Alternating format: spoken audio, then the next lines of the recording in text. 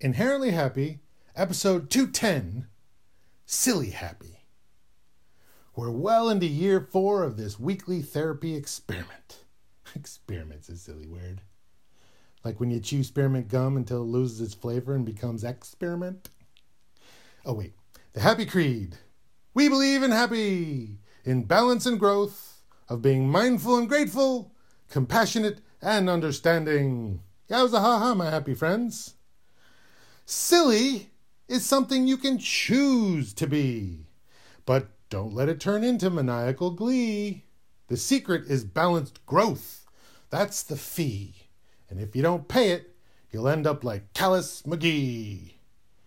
Callus is mean, does what he likes. No, he doesn't kick puppies or steal 10-speed bikes, but if you wrong him or cross him, well, it's best that you don't.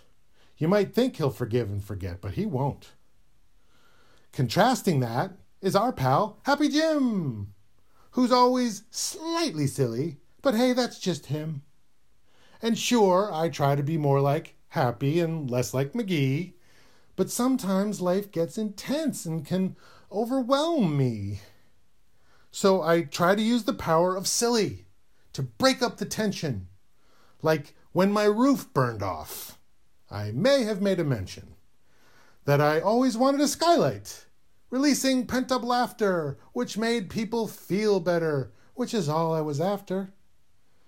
Now sure, if I was only silly all the livelong day, I'd lose balanced growth, I'd lose my happy way.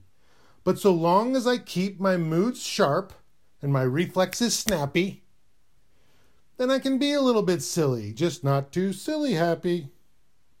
I can practice my moods, put in the work. Get mad at the injustice of a particularly mean jerk.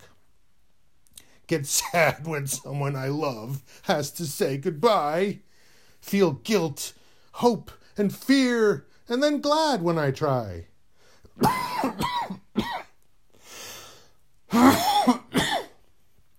It's not all serious. And not all silly. That's my point of view.